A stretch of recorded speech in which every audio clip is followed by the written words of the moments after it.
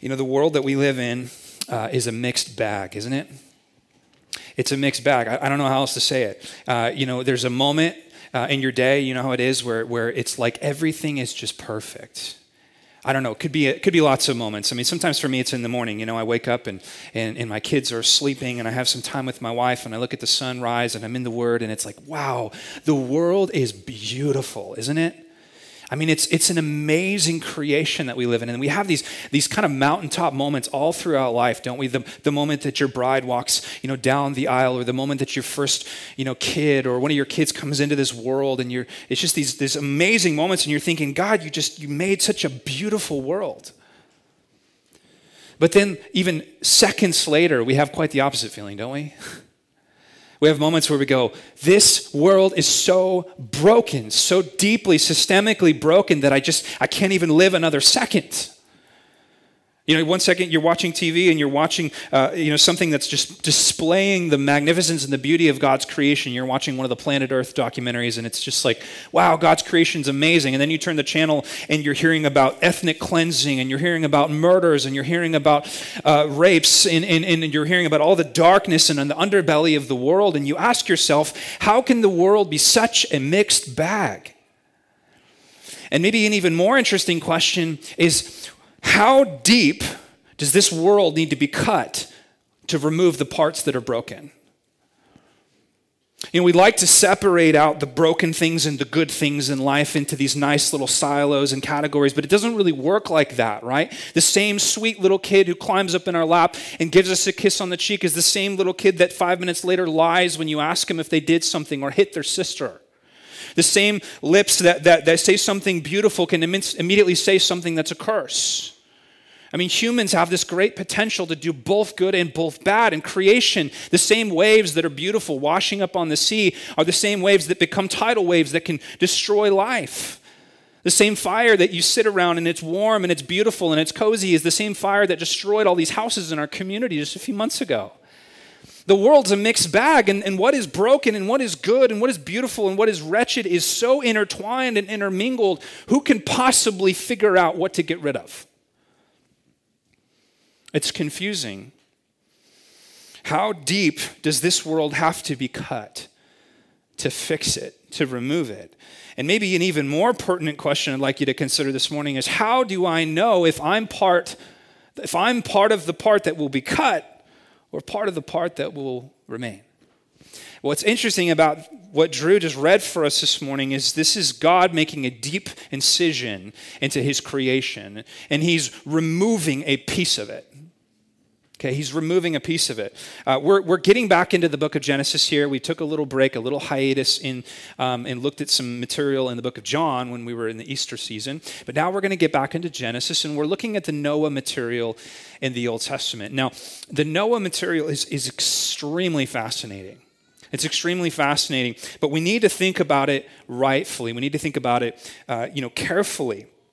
Basically, God, through the author of Genesis, has let us know why he was going to flood the earth. Remember, a couple weeks ago in chapter 6, verse 5, it says, the Lord saw the wickedness of man was great in the earth, that every intention of the thoughts of his heart was only evil continually. That doesn't sound like a mixed bag. That just sounds like it's all bad. Things had gotten terrible. In chapter 6, verse 11, it says, the earth was corrupt in God's sight. The earth was filled with violence. God saw the earth, and behold, it was corrupt, for all flesh had corrupted their way on the earth. So God determined to make an end of all flesh. So God is looking at the world that he created beautiful and good, and he designed in such a way that it was to be a joy and a place for human beings to thrive, and it had become corrupt. The cancer had spread. And now he is forced to amputate. And that's what the flood is. God is like a surgeon, like a precise surgical doctor. He's coming in and he's removing something that must be removed. Now, how are we to think about God's judgment? Because literally what we're looking at this morning is not why God flooded the earth, it's how God flooded the earth, and he did. He drowned the whole world. Okay, and how are we to think about that? How are we to frame that? let me just, by way of introduction here, let me just give you a few things to think about when you think about the judgment of this event, of this global flood. We need to think about this a few different ways. First of all, we need to see the flood as being realistic. Okay, we need to see the flood as being realistic because we have a tendency with the flood of Noah to make it real cutesy. Okay, you know, to paint it on the nursery, on the wall with the cute little boat and the sweet little waves and the beautiful little rainbow over the background. And we think, oh, Noah's Ark is such a sweet nursery story. Okay, that's fine, but that's not realistic. Part of the reason we have people, I think, that are calling into question the validity of the scripture isn't because it's not valid, it's because Christians are shying away from what it actually says. We've got to be willing to get honest about what our book says. Here's what happened. This is universal judgment. God drowned the whole world. Men, women, children, animals, plant life, judgment. Massive amounts of water carrying boulders and trees broke the backs of human beings and destroyed every living thing on the face of the earth except for a few that were on the ark. Can we just get real? That's pretty crazy. That's pretty crazy. What do we do with that? How do we think about that? We need to think about it as realistic. We also need to think about the flood as being causal. What I mean by that is that we need to see the flood as a response, not an assault. See, you could pick up the book of Genesis and read, and you could punch in right here at chapter 7, and you could see God drowning the world, and you could go, wow, God is the perpetrator. But that's not true, is it? Let's say you didn't have any prior experience to a particular event that happened, and you just showed up at the hospital one day, and you went into the emergency room, and you watched, and you popped into a room, and you didn't really understand what was going on. You didn't understand anything about the medical world. You just saw a doctor cutting off a limb from a patient. You would think that doctor is the enemy, right? But what you don't understand is that patient will lose his life if he doesn't lose his limb. And so if you read Genesis and the flood account and you go, well, God is the aggressor here, God is the enemy here, you don't understand sin. God is forced to respond to something that has been introduced to his perfect creation in such a way that it's out of control. Do a little thought experiment with me here, okay? God drowning the whole world. That's a lot of pain. That's a lot of immediate shrieks of terror, okay? But think about this. What if God hadn't drowned the world? What if God had allowed the metastasization of sin and the gangrene of what was happening in the culture? What if he had just let it continue for 6, 7, 8,000 years? How much more pain? How much more hurt? How much more abuse? How many more rapes? How many more murders? How much more oppression? How many more tears? How many more lies? How much more pain would have happened if God had not intervened when he did? You see, humanity had got off on a largely skewed trajectory, and God knew where that would go. So what he's doing here is he is responding to the fire. He's the fireman kicking down the door and saying, we are going to lose the building here, so let me pull out the person. Sin has gotten really bad. Now, this is hard for us in the West to think about. It sounds like God's a big bully. And you know, the real reality is it's just because we live in a very sterile world. We live in a world where sin has not really been seen for what it is. We've dressed it up. We've made sin seem like it's really not that big of a deal. When you experience sin in such a way where it is thrust upon you, and you see the underbelly and the ugliness of what a human being can do when it is consumed by sinful motives, you want justice. It is human nature to want justice. Humanity had gotten very bad. So we need to think about it as causal. We also need to think about it as temporary. See, what God's doing here, and we'll unpack this a little bit more later, he's not dealing with the issue of sin in totality, right? Why?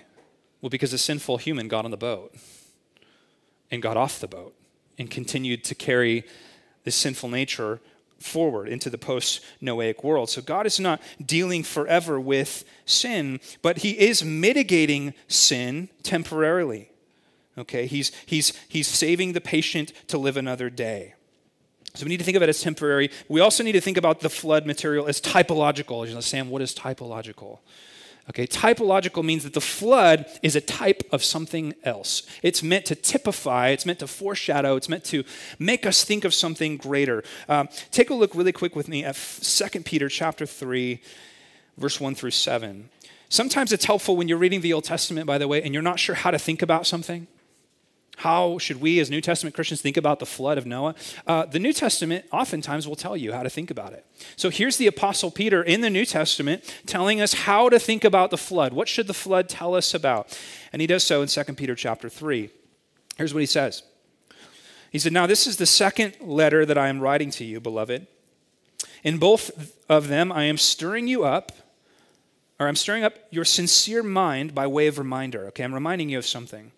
What is he reminding them of? That you should remember the predictions of the holy prophets and the commandment of the Lord and Savior through your apostles, knowing this, first of all, that scoffers will come in the last days with scoffing, because that's what scoffers do, right? They scoff.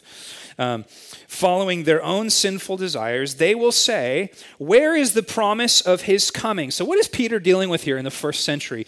Peter is dealing with people that are denying the fact that there will come a day of judgment in the future.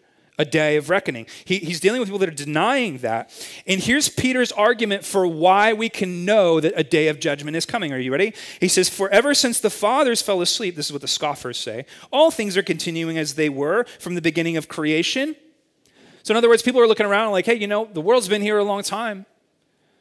So this whole idea of God coming to judge and reckon all sin, that's not real. But here's what Peter says. He turns to the ark in the Noahic flood to make his argument.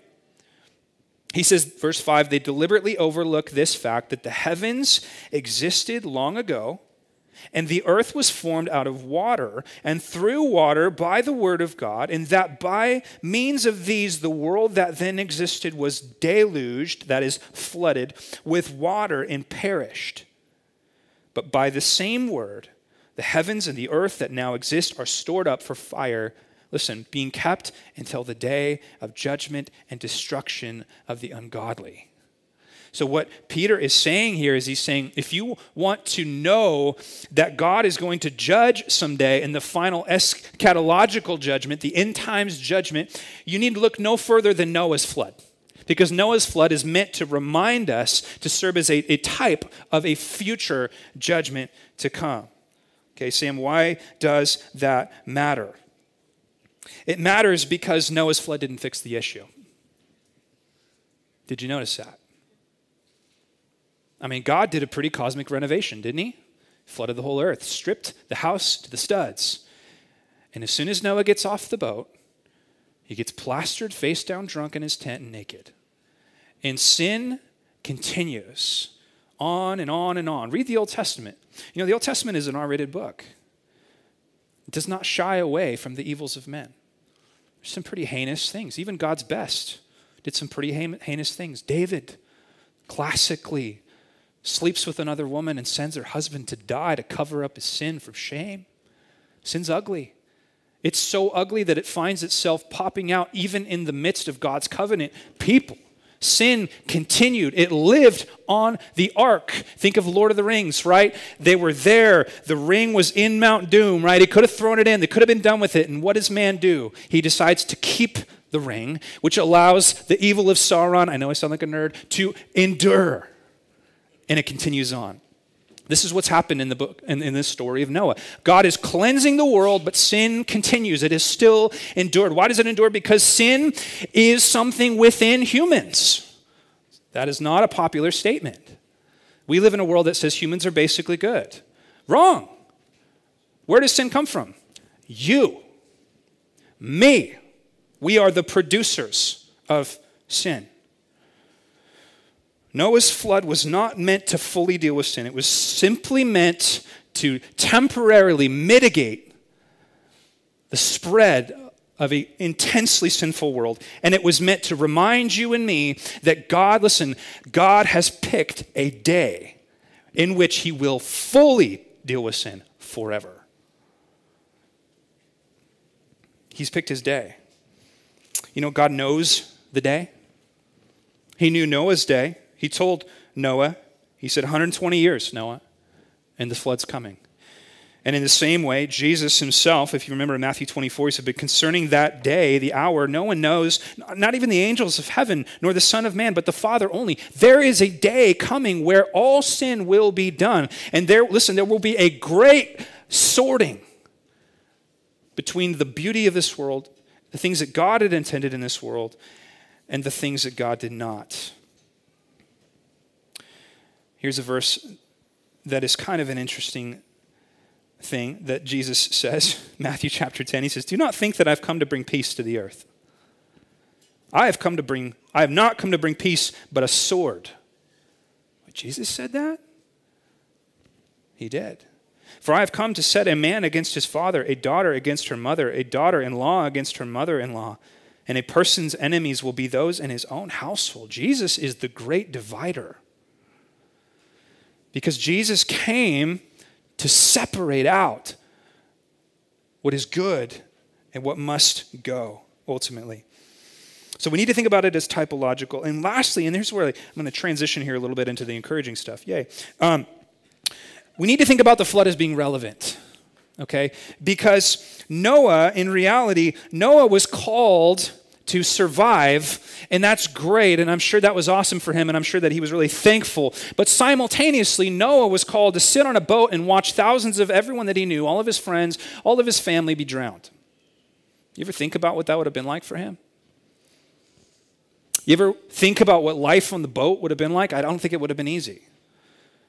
Noah was called to give his whole life to this construction of the boat in preparation to building the boat. He was called to endure through tribulation. And here's my point, okay? We are living in a Noahic era, so to speak. Jesus made that very clear. He said there is coming a time where God will have it with sin. His patience will run out. He has set his day. There's a time where all sin will be put away forever.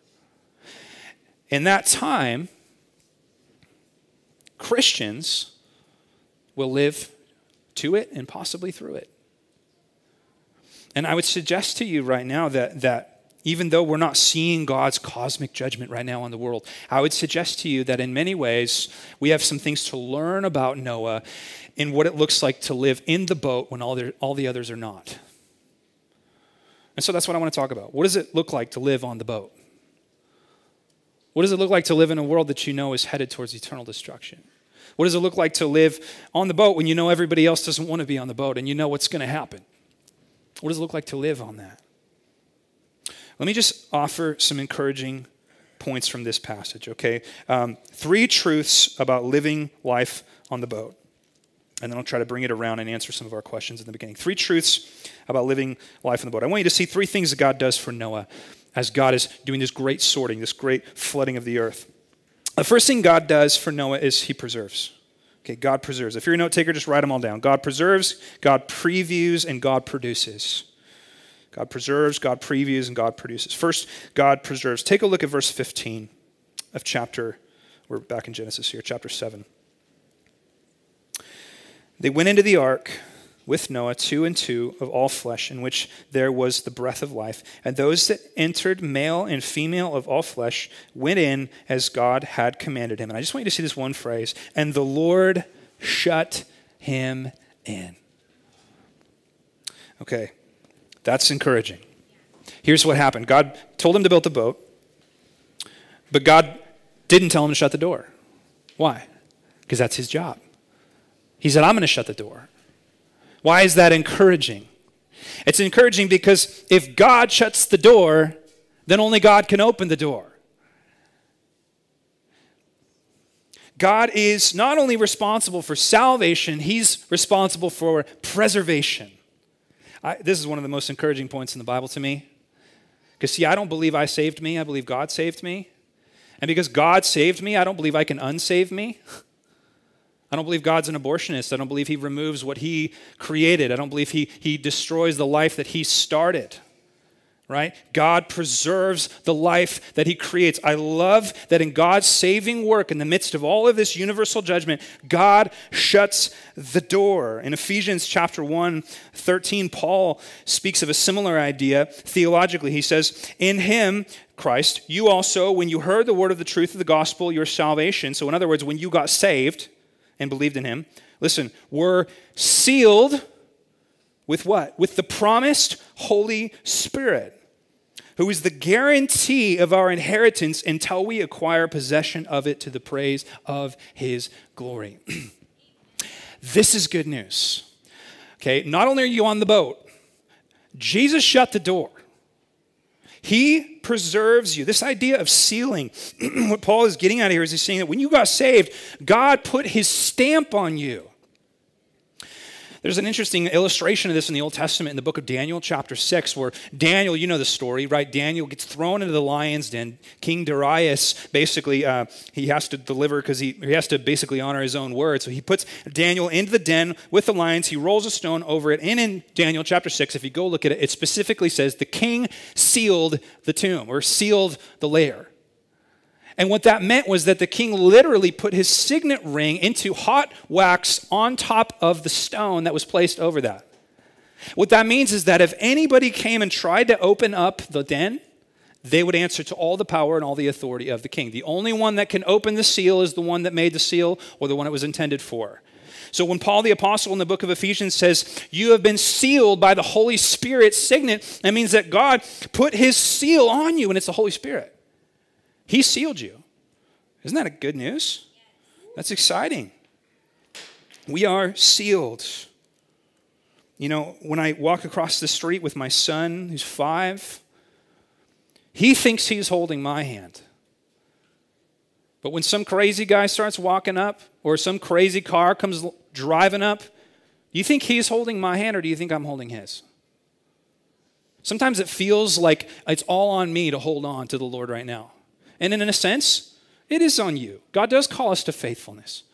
But ultimately, in God's economy, in the big picture, the reality is he is holding you. Now, somebody needs to hear that. Some of you guys in here are feeling like, man, I'm just everything I can do to hold on. And let me encourage you that actually one of the most encouraging things to remember is that God is the one that shuts the door. Let me show you another thing here in verse 1 of chapter 8 in Genesis. Let's start in chapter 7:24. The waters prevailed on the earth 150 days, but God, if you ever want to do a cool study, just look up all the places where it says but God in the Bible. It's incredible. This happened, but God. Ephesians 2, we were dead in our trespasses and sins, but God, who is rich in mercy. Here's one of those but God instances. But God, listen, remembered Noah and all the beasts and all the livestock that were with him in the ark. And what does that mean? Does that mean that God forgot? Does it mean that God was like over here busy, like causing the deeps of the water to break forth and flood to happen? And he goes, oh shoot, I totally forgot about Noah over in this giant wooden tomb floating around. Maybe I should go get him. Is that what it means? Whenever you see the word remembered in the Old Testament regarding the Lord, it's always a verb that has action. It's not that God forgot and he remembered. It's that God took action. God takes actions. Here's some examples for you. In the Old Testament, it says God remembered Rachel, Jacob's wife. What does that mean? It means God visited Rachel and he blessed her. He became her salvation. He allowed her to have children. He remembered her. When God remembered the Israelites in Egypt, it didn't mean that he forgot them. It means that he acted. He became their champion. He saved them. And when David cries out in Psalm 25 for God to remember him, he's crying out for God to act. My point is here is that the author of Genesis is making it very clear whose hand it is guiding the ark on the water. God is remembering Noah. He is saving Noah. He is responsible for the salvation and the preservation of Noah. And listen, he's responsible for the salvation and the preservation of you if you have believed the gospel. And he is capable and competent to deliver you. God preserves the godly in what seems in what often seems to be the most godless circumstances. Let me say that again because it's important. God preserves the godly in what seem to be the most godless circumstances. He always has. And he always will. It wasn't all up to Noah just to build a boat, and it was all to Noah to float. No, God is in control of all of this. We have so many accounts of God the Father coming into the most godless spaces with his people. One of the accounts is in the book of Ezekiel, where Israel's literally been kicked out of their homeland. They've been kicked out of Jerusalem, and the Holy Spirit literally is seen in the book of Ezekiel leaving Jerusalem to show up in Babylon in order to be with the remnant, because God enters into our tribulation. He enters into our struggle. In Daniel chapter 3, when Shadrach, Meshach, and Abednego were thrown into the furnace, all of a sudden there is another one in the furnace, one like the Son of Man, or Son of God, pardon me. Okay, the idea is that God literally enters into the furnace with them. He shows up in the midst of judgment. He shows up in the midst of suffering. Jesus said to his disciples, knowing that they would be martyred, by the way, knowing that there was going to be intense suffering to come, behold, I am with you even to the end of the age. Philippians 1:6, Paul says, I'm sure of this, that he who began a good work in you will bring it to completion at the day of Jesus Christ. Okay, let me just try to make it really simple. He started a work in you, he'll finish it. I used to be part of a youth group. I was kind of laughing about this, and I don't mean any disrespect to this youth group because it was an amazing, God used it. But I was part of this youth group where we did an altar call every week. And there was 15 kids in the group. And it was always amazing to me that 5 kids got saved every week. And I thought, wow, this is crazy. You know, how are 5 kids getting saved every single night? And we never knew, because our youth pastor would have us shut our eyes and say, hey, you know, if you want to get saved, look up at me. And I see that hand, I see that hand, I see the hand. I'm like, where are these people? Who are these kids getting saved every time? And then it finally occurred to me later as a youth leader that it's the same kids getting saved over and over and over and over again. And the problem is that we confuse salvation with sanctification. See, we fail, we walk away, or we struggle, and we go, oh man, I must not be saved. So I need to do it again just for good measure.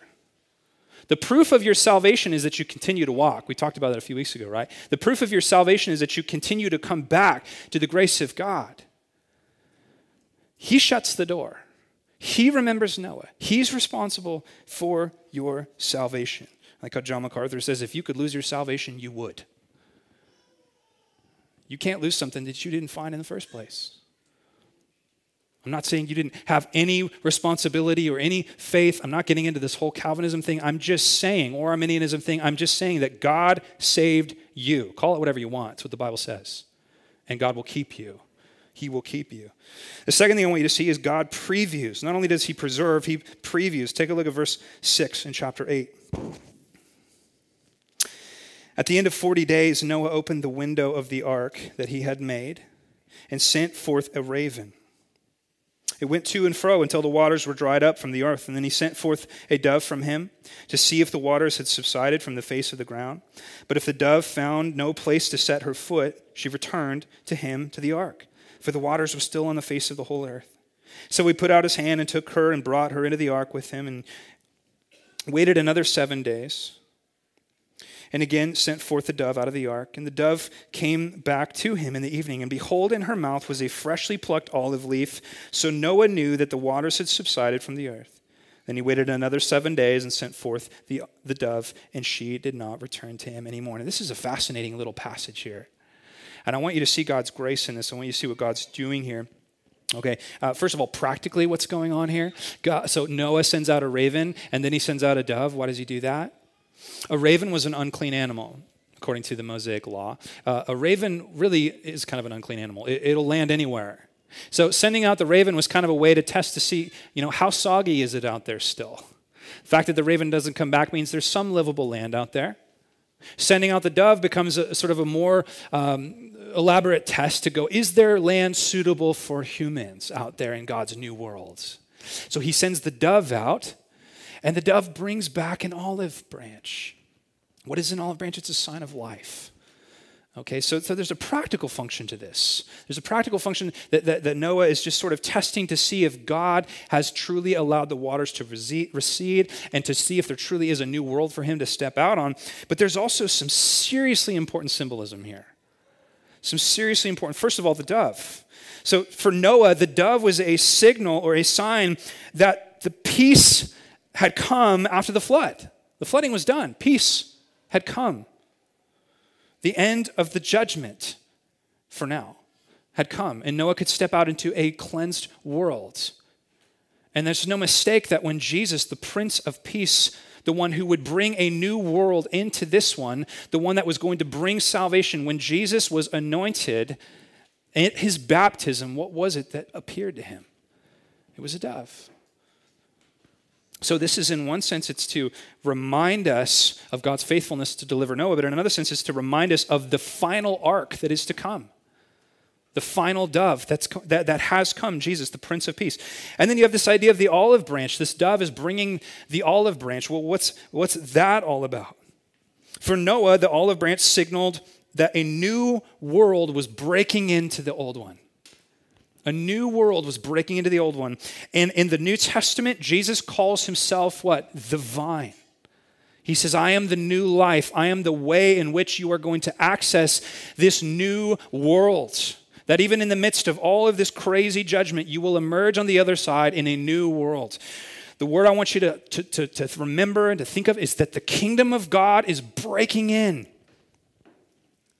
Theologians call this idea realized eschatology, or the already not yet. And it's super exciting. Okay, the idea is that Noah is sitting here on the boat, just having gone through intense amounts of rain and judgment and all of this craziness. But even in the midst of that, he's seeing this new world that God has created breaking in. And in the same way, you and I stand in this unique place in time. We stand in this time where we are not yet in the kingdom, fully realized. Yet Jesus has been victorious on the cross. And because he's been victorious on the cross, we see the kingdom of God breaking in even now. We see it coming through life, through the church, through the Holy Spirit working through individuals, through the fruit of the Spirit. We're seeing the kingdom of God break into this broken world. One of the ways that we persevere, one of the ways that we live on the boat, one of the ways that we are going to get through this crazy world that we're living in right now is by tuning in to the breaking in of God's kingdom. I love that Noah sent out the dove. What does that mean? It meant that he was expecting. He was expecting God's deliverance. He's expecting God's new life. And so you can sit there on your couch and you can watch Fox News and you can scream at your TV, or you can watch NBC and scream at your TV, or CNN and scream at your TV, and you can go, this world is broken. And that's fine, kind of. But I want you to be like Noah here. I want you to tune in to the breaking in of God's kingdom, even in the midst of a broken and failing world system. Because the kingdom of God is breaking in. Where is it breaking in? It's breaking in here. It's breaking in wherever Christ's people are serving him as king. It's breaking in wherever the Holy Spirit is allowed to work. It's breaking in through the body of Christ, the church. Wherever the gospel is proclaimed. In the book of Acts, the gospel was like a nuclear bomb. The kingdom of God broke in throughout all the ancient world. Thousands and thousands were saved. Right now, all over the face of the world right now, because of the power of the Holy Spirit and the power of the gospel, the kingdom of God is breaking in. Every time you serve Jesus as the king, his kingdom shows up. Even in the midst of a drowned world. Even in the midst of a doomed world, even in the midst of a condemned world, even in the midst of a world where, as we just read in Peter, God will now flood it with fire, there is the breaking in of the kingdom of God. And you need to tune into that. Otherwise, you're just going to become a really, really angry person that stockpiles guns and freeze-dried food and waits for the end. Don't be that person. Cave Junction, we don't have any people out there like that. Okay.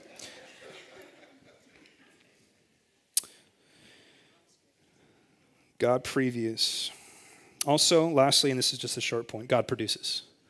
God produces, and this is a simple point, but you gotta notice it. The water didn't last forever.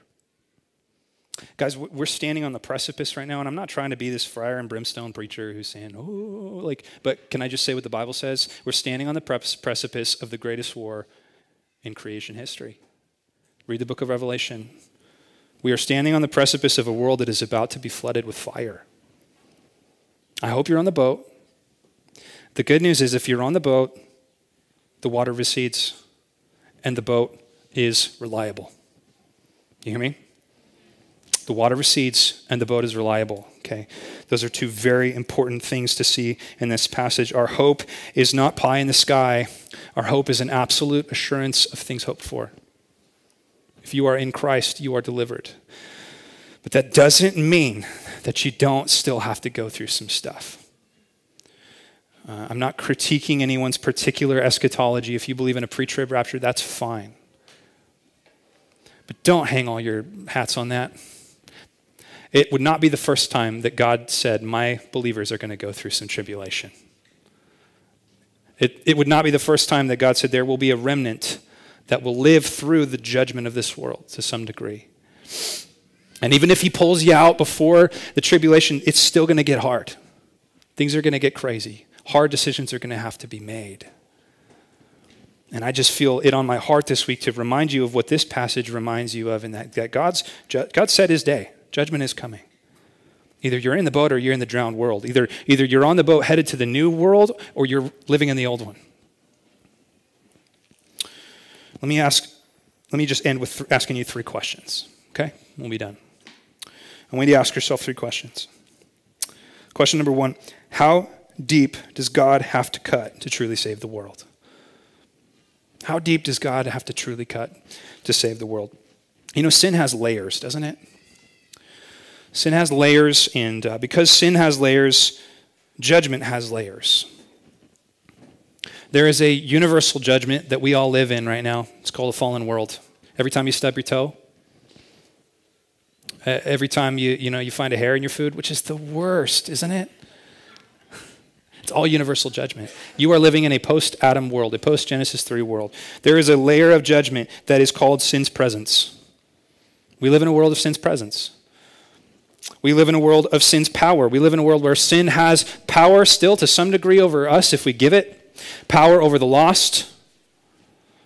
We live in a world that is ruled by the prince of the power of the air. And we also live in a world where sin's penalty abides. How deep does God have to cut to save the world? He has to cut at all 3 layers.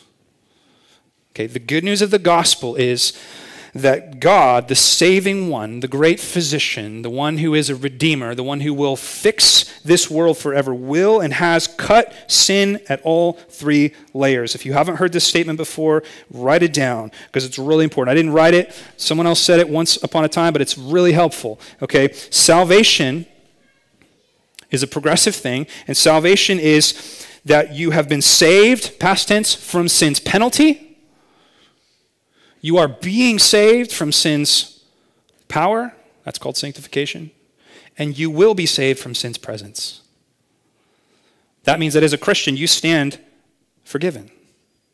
Debt paid in full. There is no penalty for you. As a Christian, you are learning how to not let sin have power over you. That's why the more you grow in Christ, the less you sin. And then as a Christian, we have a forward-looking hope to the fact that at one point God will completely remove sin's presence from this world. And you know what's an amazing thing is? He's going to keep all the good stuff. I want you to do something this week. Whenever you have a moment of elation or joy over something that is righteous, something that is good, something that is godly, I want you to stop and think that's going to be in the new world. Every time your kid climbs up in your lap, every time you give your wife a kiss, every time you have a friend that shows affection to you or loves you, every time someone's kind to you, every time you work hard and you sweat hard and you go, well, that was awesome, and you get to look at what you just made, every time you explore something, every time you have an adventure, every time you watch a movie and it gives you this feeling of excitement and joy and wow, like this is great, humanity is great, the world is great, I want you to go, that's new world. And then every time you turn on the news and you hear about ethnic cleansings and you hear about rapes and you hear about abortions, and every time someone is rude to you or unkind to you, and every time you hate yourself, and every time you have a lustful thought or a covetous thought or an angry thought or an immoral thought, or every time you feel sick or anxious or jealous or insecure, I want you to stop and say, that's old world. That's going to be drowned. It's going to be drowned. How deep does God have to cut? He cuts everything out that is not in line with his perfect design. All of that stuff I just listed, the evil stuff, it's foreign to this world. It was introduced. It doesn't belong. Here's my second question for you to ask. How can I know if I'm on the right side of that cut? How can I know if I'm on the right side of that cut? Let me let Jesus answer that question. Actually, I'll let John answer it first. John the Apostle in 1 John, he says, 2:15, he says, do not love the world or the things in the world. What does he mean by world? Does he mean cake? Does he mean rivers and rafting and camping and children and marriage? And does he mean world? Is that what he means? No, of course not. If anyone loves the world, the love of the Father is not in him. And then he's going to tell you what he means by world. He says, for all that is in the world, the desires of the flesh, sarx, that is the evil desires that are contrary to God's rule, desires of the eyes, which is lust, covetousness, pride of life, arrogance, idolatry, is not from the Father, but is from the world. So what John's doing here is he's creating a division. He's making a cut. He's saying, to be a believer is to love what God loves and to hate what God hates. And if you love what God hates, you are not of God. Seems simple enough? The world is passing away along with its desires. But whoever does the will of God abides forever. You know there will not be a single person in the new heavens and the new earth that doesn't want to be there. How do you know? How do you know if you're on the right side of the cut? Where do you want to be? Do you like this world? Do you like the way it is? Do you like your sin? Do you enjoy it? God will give it to you. Say, hey, take it. Take where it goes. Or do you desire God's world? Do you desire what he desires? Matthew 10:34 is what Jesus said. Do not think that I have come to bring peace to the earth. I read the first part of this earlier. I have not come to bring peace, but a sword. For I've come to set man against father and daughter against mother and daughter-in-law against her mother-in-law. Not that he has to do that anyways. It's pretty natural. And a person's enemies will be those of his own household. Whoever loves father or mother more than me is not worthy of me. Whoever loves son or daughter more than me is not worthy of me. Whoever does not take his cross and follow me is not worthy of me. Now listen to this. Whoever finds his life will lose it. Whoever loses his life for my sake will find it. It's very simple. If your life is not on the boat, then you will lose it. Either your life is in line with Christ's kingdom or it's not. One more, Luke chapter 17:25. I'm just trying to let Jesus speak this truth instead of me because he just does a better job. Luke 17:25. But first, Jesus says, he must suffer many things rejected by his generation, just as it was in the days of Noah. Okay, this is pertinent. So will it be in the days of the Son of Man. They were eating and drinking and marrying and being given in marriage until the day when Noah entered the ark and the flood came and destroyed them all. What Jesus is getting at here is, you look at the world and you can't tell the difference. It's like the wheat and the tares. You just can't tell. Once they grow up, you'll be able to tell. But the reality is you look out of the world and you see very immoral people doing very moral things. I know some pretty good pagans that are very moral, okay? How do you tell? How do you know? Likewise, just as it was in the days of Lot, they were eating and drinking, buying, selling, planting, building. But on the day when Lot went out from Sodom, fire and sulfur rained from heaven and destroyed them all. So will it be on the day when the Son of Man is revealed. On that day, let the one who is on the housetop with his goods in the house not come down to take them away. And likewise, let the one who is in the field not turn back. Now, here is the 2 or 3 of the most sobering words in the Bible. Are you ready? Note them. Remember Lot's wife. What's he talking about? You know the story? Okay, remember Lot's wife. Here's what happens. The Sodom is doomed. God actually tried to not doom Sodom, remember? Abraham was like, hey, if there was 10 righteous people, if there's 8 righteous people, there was no righteous people. So God saves the remnant. He always saves the remnant. Salvation and judgment always come at the same time. So he brings Lot and his family, and they're running from Sodom. And as fire begins to rain down from Sodom, everyone's like, whatever, who cares, except one person in the party. And the one person in the party was Lot's wife. And she looks back at the city. And it wasn't because she looked back. It was what her looking back signified. Do you know what it signified? She loved this world. That's what she loved. That's what she wanted. She wanted her city back. She wanted her sin. She wanted to live in the world. That's what she wanted. And because of that, she gets turned to a pillar of salt. And whoever seeks, verse 33, whoever seeks to preserve his life will lose it. But whoever loses his life will keep it. It's pretty simple. I tell you, in that night there will be two in one bed. One will be taken and the other left. He's talking about making the cut there. He's talking about the separation. There will be two women grinding together. One will be taken and the other left. And they said to him, "Where, Lord?" And he said to them, "Where the corpse is, there the vultures will gather." This is intense stuff. There is judgment coming. The question for us is, how can I know that I'm on the right side? And the answer is, remember Lot's wife. What are you looking at? What do you desire? What are the desires of your heart? Being a believer doesn't mean you never sin. Being a believer doesn't mean you don't struggle. Being a believer means you hate your sin. You hate the struggle. You hate the sickness of this world. You see it for what it is, and your eyes are set on the righteousness of God. Your eyes are set on the administration of God. You're living in his kingdom now. You want to be part of his kingdom breaking in now. Because the world will be drowned. Does that make sense? One last question. What should my tone and my demeanor be toward a drowning world? What should my tone and demeanor be? Or maybe a better way to say it is, what is my tone and demeanor? It's really easy to look at this stuff and go, world's going to be drowned in fire. I'm on the boat. Neener, neener.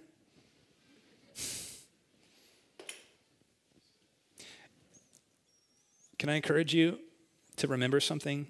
And that is that God does not drown the world without tears. Do you remember what he said? He said, "I will that none should perish."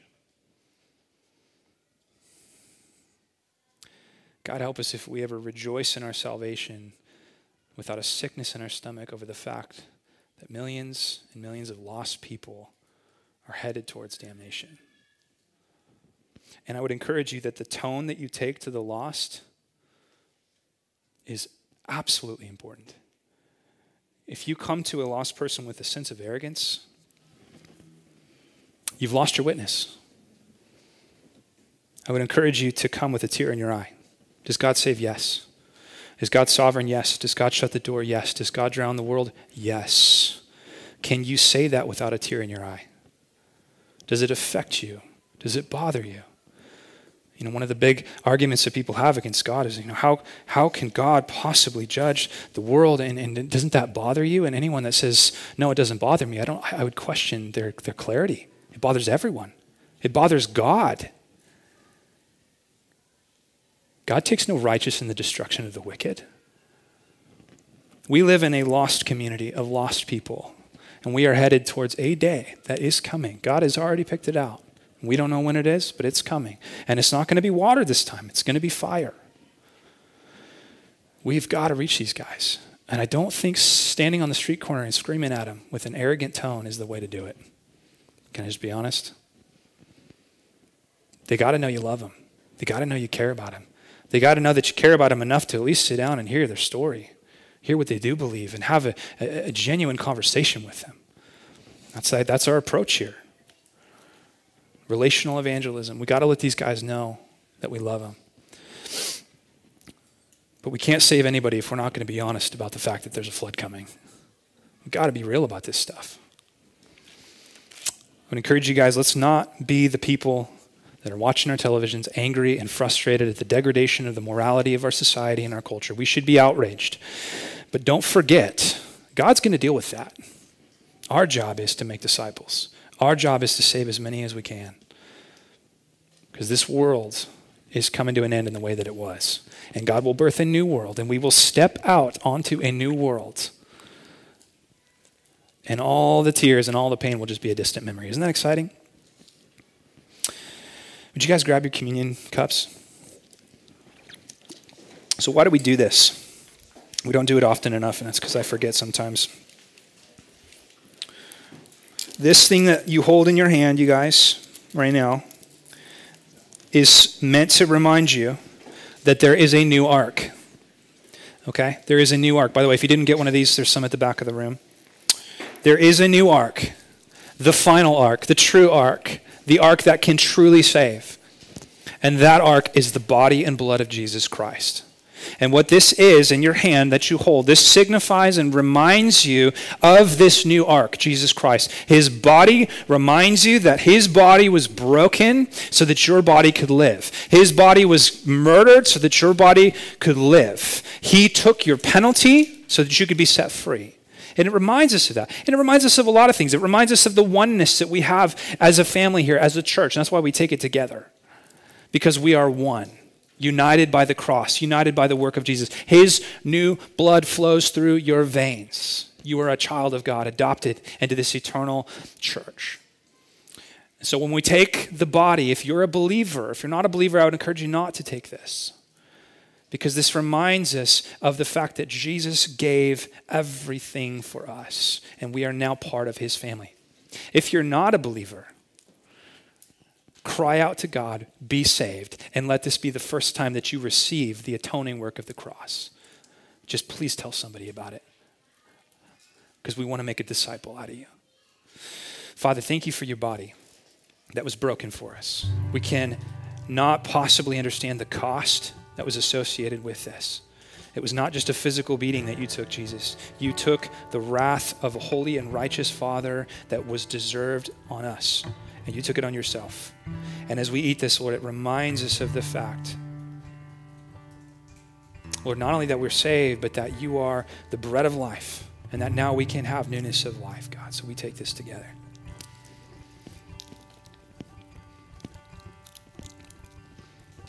Jesus, you shed your blood to make propitiation for our sins. Meaning, Jesus, you shed your blood in order to give us your perfect life and take all of our sin. So, Lord, for those of us that drink this in faith, we are reminded that every sin we've ever committed is forgiven and paid for. Every sin that we will commit is forgiven and paid for. And that if we drink this and that we have faith in the gospel, Lord, that we are sealed with the Holy Spirit and that our future is secured because you shut the door and you remember the boat. In Jesus' name, let's take this together. Why don't you guys stand and we'll sing.